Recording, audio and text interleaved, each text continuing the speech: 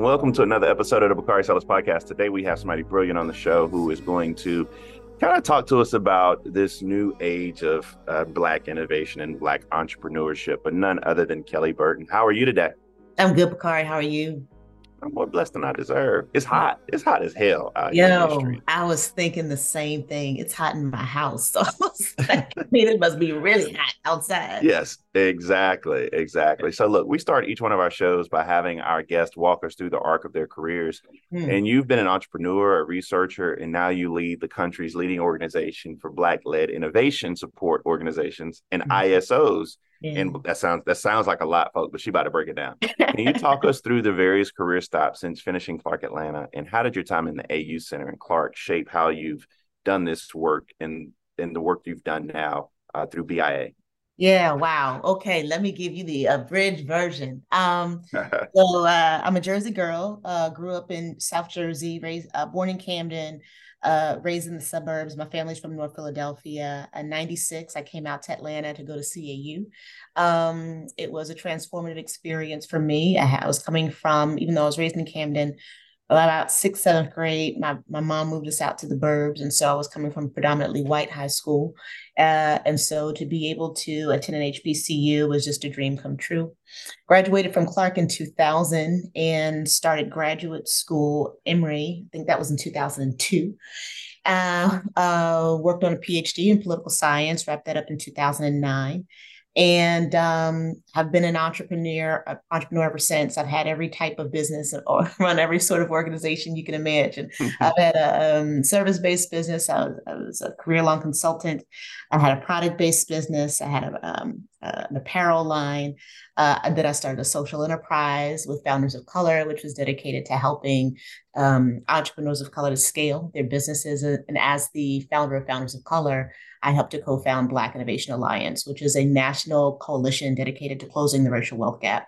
We started with about maybe 36 organizations that support Black entrepreneurs. Today, we're 116 organizations, and they support about 400,000 entrepreneurs and innovators of color. So these are going to be your Black-led incubators, Black-led accelerators, co-working spaces, entrepreneur centers.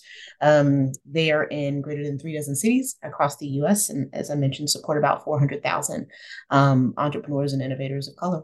Wow. I mean, that's a mouthful. But one of the things about it is the space that you're in right now is so very important. So the first thing I want to do is let's talk about Black Innovation Alliance. Yeah. First, why did you found an organization like the BIA?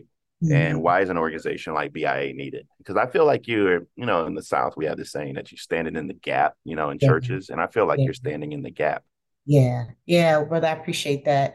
So BIA is a grassroots movement to its very core. Came out of a conversation that I had with a good friend of mine, Ania Williams, who lives in San Francisco. I was out there for an accelerator program, trying to figure out how to get founders of color some kind of wind to our backs. We running what we call the industry term is ESO or BSO, Entrepreneur Support Organization or Business Support Organization. We were all struggling because there wasn't any support for these organizations. Many of us start these organizations because we have negative experiences as entrepreneurs. We lack access to funding and relationships and networks and supply chain and supply and all the things that are necessary in order for you to scale a business. And as entrepreneurs, we face the exact same challenges leading and running these organizations. It was very hard to figure out the business model. Foundations were not supporting you because they didn't consider entrepreneurship as charity worthy. It was difficult to find sponsorship opportunities because corporations weren't sponsoring programs, they just wanted events. And the folks that we supported couldn't afford to pay for what the programming costs. So we were like, we're all going to connect up with other folks in this space at South by Southwest in March, which is Huh. a big international festival that happens every year. But this was in 2020. So we all know what happened in March 2020, COVID. So it took the conversation online, and there were maybe about 36 of us at the time. And fast forward to June 2020, we launched this Black Innovation Alliance, and it's been balled to the wall ever since. So over the last 3 years, we have executed about 36 distinct programs, initiatives, events. We've scaled our team to about 30. As I mentioned, today we support 116 organizations and have raised about $9 million. This episode is brought to you by Cars.com. When you add your car to your garage on Cars.com, you'll unlock access to real-time insights into how much your car is worth. Plus, view its historical and projected value to decide when to sell. So when the time is right, you can secure an instant offer from a local dealership or sell it yourself on Cars.com. Start tracking your car's value with your garage on Cars.com. This episode is brought to you by Viore. I love sports. I know you do too. I also know that lots of you exercise, but if you're like me and my wife, the beloved sports gal, you're sick and tired of ugly, uncomfortable workout gear. Especially, I do a lot of walking. I walk around LA. I make calls. I listen to podcasts. Here are 2 words that will change everything. Viore Clothing, a line of activewear that is unbelievable. The best thing about Viore is you can lounge around in it. You can work out in it. You can go outside. You can go shopping down in your local wherever. And you never feel like you're either underdressed or overdressed. You're just comfortable. You can wear it when you're training, traveling, lounging around the house. Go get yourself some of the most comfortable and versatile clothing on the planet. Here's the deal. Our listeners get 20% off their first purchase at Viore.com/Simmons. Once again, VUORI.com/Simmons. What is the decade of Black innovation, and what is BIA's role in seeing it that is truly a decade of Black innovation? And 2020 don't count. We start in 2020 don't count. Well, at BIA, for us, it's really important to appreciate that the innovation economy in this digital age is the first industrial revolution that Black people have fully had access to participate. There's still a lot of things that are closed off to us, but it's the first industrial revolution where we're allowed to play.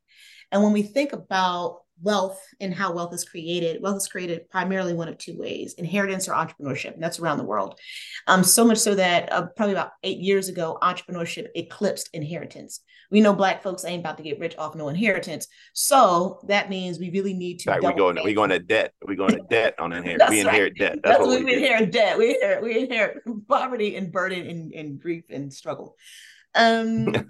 So yes. So we believe that, wealth solves all things. People who are proximate to wealth don't have dirty water. They don't have crappy schools or underperforming schools or bad infrastructure. It's only folks who are not proximate to wealth who have those problems. So if we can close the wealth gap, then Black folks can, solve their own problems. That's the big premise of BIA. So all of our work is really focused on leveraging the innovation economy to close the racial wealth gap. Necessary, as we talked about at the beginning. So one of the things I want you to do, and you're the perfect person to do this, I do some investing now. Yeah. It's been a rough time period to be one of these investors into SPACs or found SPACs or try to find the next unicorn. I'm praying some of them pop. My wife's praying some of them pop. But that's another story. But explain for my listeners, unpack for them the difference between terms like angel investing, venture capital, private equity, and the type of capital that you often see banks provide in debt. How do each types of these capital play into the lives of tech founders generally? And can you talk a little bit about the barriers to each kind of capital for Black founders? Yeah, that's a great question. It's a big question, but I'll try to keep it brief. So all businesses need capital. I believe that the best capital is revenue. So if you can bootstrap your way to growth and scale, do that. Because the other forms of capital come with all sorts of strings. Beyond revenue, 2 primary sources of capital are debt capital and equity capital. Debt is largely a loan or some other kind of debt-based mechanism or tool, and then equity. And so when you're thinking about angel investment, venture, typically that comes with some sort of stake or share in the business. There's this whole conversation about the extent to which venture funding is even viable for Black entrepreneurs. Less than 1% of venture funding actually goes to Black entrepreneurs. It's been a very, very difficult nut to crack, because even though large-scale investors know, or we're constantly telling them that diverse-led startups outperform non-diverse-led startups, it's still not enough for them to change their ways. So that's an ongoing conversation, like how do we actually capitalize the businesses that exist within our ecosystem that have so much possibility and promise, but it's a pretty fraught journey for many Black entrepreneurs. So revenue, they're not going to like to hear that. I mean, they don't like to hear that. That ain't easy. That ain't easy money. That's not easy money, but you got to if you can find product market fit, write your own check. Like, you can pick your investors. So that's why the work of our organizations, the organizations that we support, is so necessary. Oftentimes the conversation drifts to debt or equity capital investment, but it's like, if we can help Black entrepreneurs build really strong, viable, sustainable businesses that are cranking out cash, then we'll be less reliant on all of these, capital tools. So profit, not, is that the word I'm looking for? So as long as they're bringing in, as long as they have a revenue source, because it may not be net, but it's growth. Yeah. I mean, you can go and make money off that, can't you? Yeah, or get absolutely. money off that. Absolutely. I mean, I think I read something, I was listening to NPR, and Uber like just had a profitable year. You know what I'm saying? So these are the things you get large, white-led startups who get large chunks of money. You might have 15, 20 years to get to profitability. The rest of us do not have that luxury. You need to figure out how you are going to secure customers and clients, how you're going to generate revenue, and how you are going to get to the point where you're net positive. Can you help listeners understand the critical role that Black-led ISOs play, or innovation support organizations play, in creating these type of ecosystems that we're discussing today? Who can fund these ISOs, and what can we all be doing to help direct more resources to these Black-led ISOs? Yeah, I appreciate that, Bakari. I think what's interesting about our work is VIA is very much like the tip of the spear. This is an emergent space. Most folks have not heard of the concept ISO or BSO or ESO, but we believe that they function as the front line of support for Black entrepreneurs and innovators across the country. We're in the process of launching a second round of a research report called BLADE, Black Liberation in the Digital Economy. And we're going through the early version of the report, and it's suggesting that folks who are supported by these networks outperform not only Black entrepreneurs, but entrepreneurs writ large. And so what we're trying to do at BIA is just to make sure that these organizations have the resources that they need to be sustainable. Because what typically happens is we have a tremendous amount of churn. A person will have a failed experience as an entrepreneur. They will want other entrepreneurs not to have that experience. So they'll start an accelerator program or open up a space dedicated to entrepreneurs. They will invest all of their savings and their money in trying to get it up off the ground. And in 2 to 3 years, they have to go away and find another job. We see that in our community all the time because the industry, the space is not resourced. But that creates a lot of inefficiency and unpredictability for entrepreneurs who are trying to find community, who are trying to find supports. Now this community that you leaned on for the last 3 years has faded away, and so has your safety net. So we have to shore up this ecosystem. Otherwise, we're going to have a really difficult time in leveraging entrepreneurship to close the racial wealth gap. This episode is brought to you by Vuori. I love sports. I know you do too. I also know that lots of you exercise, but if you're like me and my wife, the beloved sports gal, you're sick and tired of ugly, uncomfortable workout gear. Especially, I do a lot of walking. I walk around LA. I make calls. I listen to podcasts. Here are 2 words that will change everything. Vuori Clothing, a line of activewear that is unbelievable. The best thing about Vuori is you can lounge around in it. You can work out in it. You can go outside. You can go shopping down in your local wherever. And you never feel like you're either underdressed or overdressed. You're just comfortable. You can wear it when you're training, traveling, lounging around the house. Go get yourself some of the most comfortable and versatile clothing on the planet. Here's the deal. Our listeners get 20% off their first purchase at vuori.com/Simmons. Once again, VUORI.com/Simmons. This episode is brought to you by Jiffy Lube. Cars can be a big investment, so it's important to take care of them. I once got a car that I started out with 25,000 miles on. I got it to over 200,000 miles because I took care of it. You know how you take care of a car? You take care of the maintenance, the oil, the brakes, all that stuff. And if you don't, you can have a car just completely fall apart. When your car needs maintenance, head to Jiffy Lube. They provide automotive excellence at speed. Get your oil change, brakes checked, tons of other multi-care services. It's all done by expertly trained technicians who actually care about taking care of you and your car. Jiffy Lube, car more. To find coupons and start an instant online estimate, visit jiffylube.com. This Fearless Fund litigation at a high level, can you talk about that for me? And how could it potentially impact organizations like the ones that comprise your membership? Yeah, it's a really great question. Um, I think it's just a reminder of how relentless racism is in this country.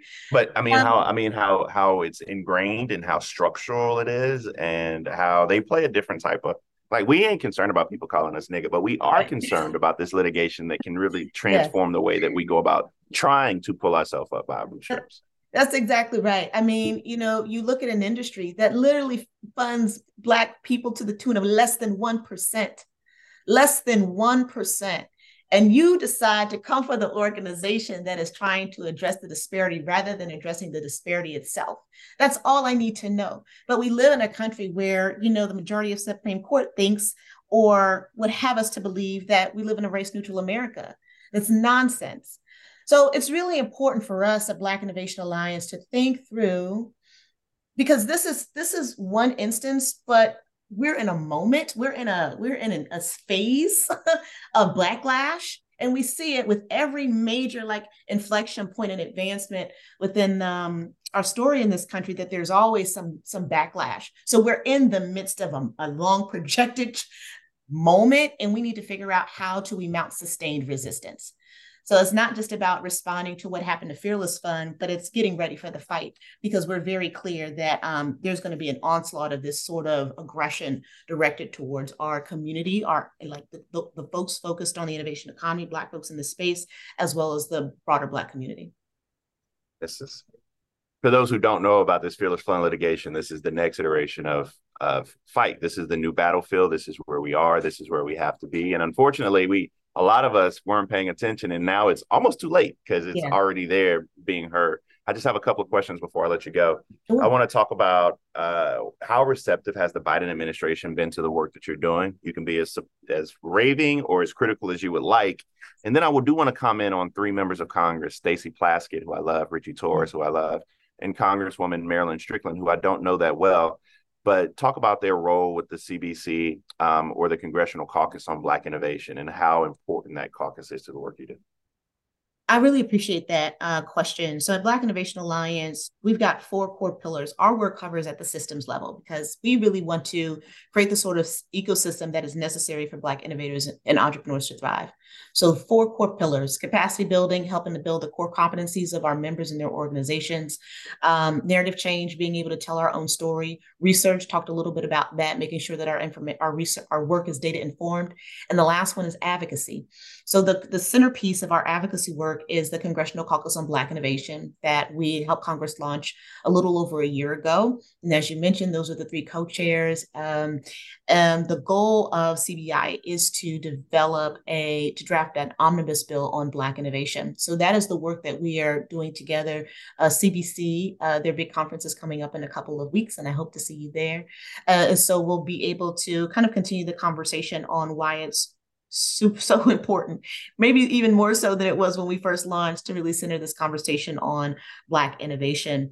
In terms of our relationship with the White House, we do have we're describing it as a collaboration with the White House, their initiative on Black Americans, where the goal is to ensure that all the money that has been allocated towards communities of color in this most recent budget, which was a historic budget, to ensure that money actually lands in communities of color. Because what often happens is these allocations will be made, and a lot of the money that's directed to communities of color will get gobbled up by white-led intermediaries and economic development agencies, local governments, who spend it all down before it even has an opportunity to show up in any impactful way in communities of color. So we're kind of serving as a watchdog to that. We're creating a kind of a digital repository for opportunities and resources that have been earmarked for communities of color. We're also doing a series of webinars to make sure that folks have the information on the opportunities and resources that are coming out of the administration.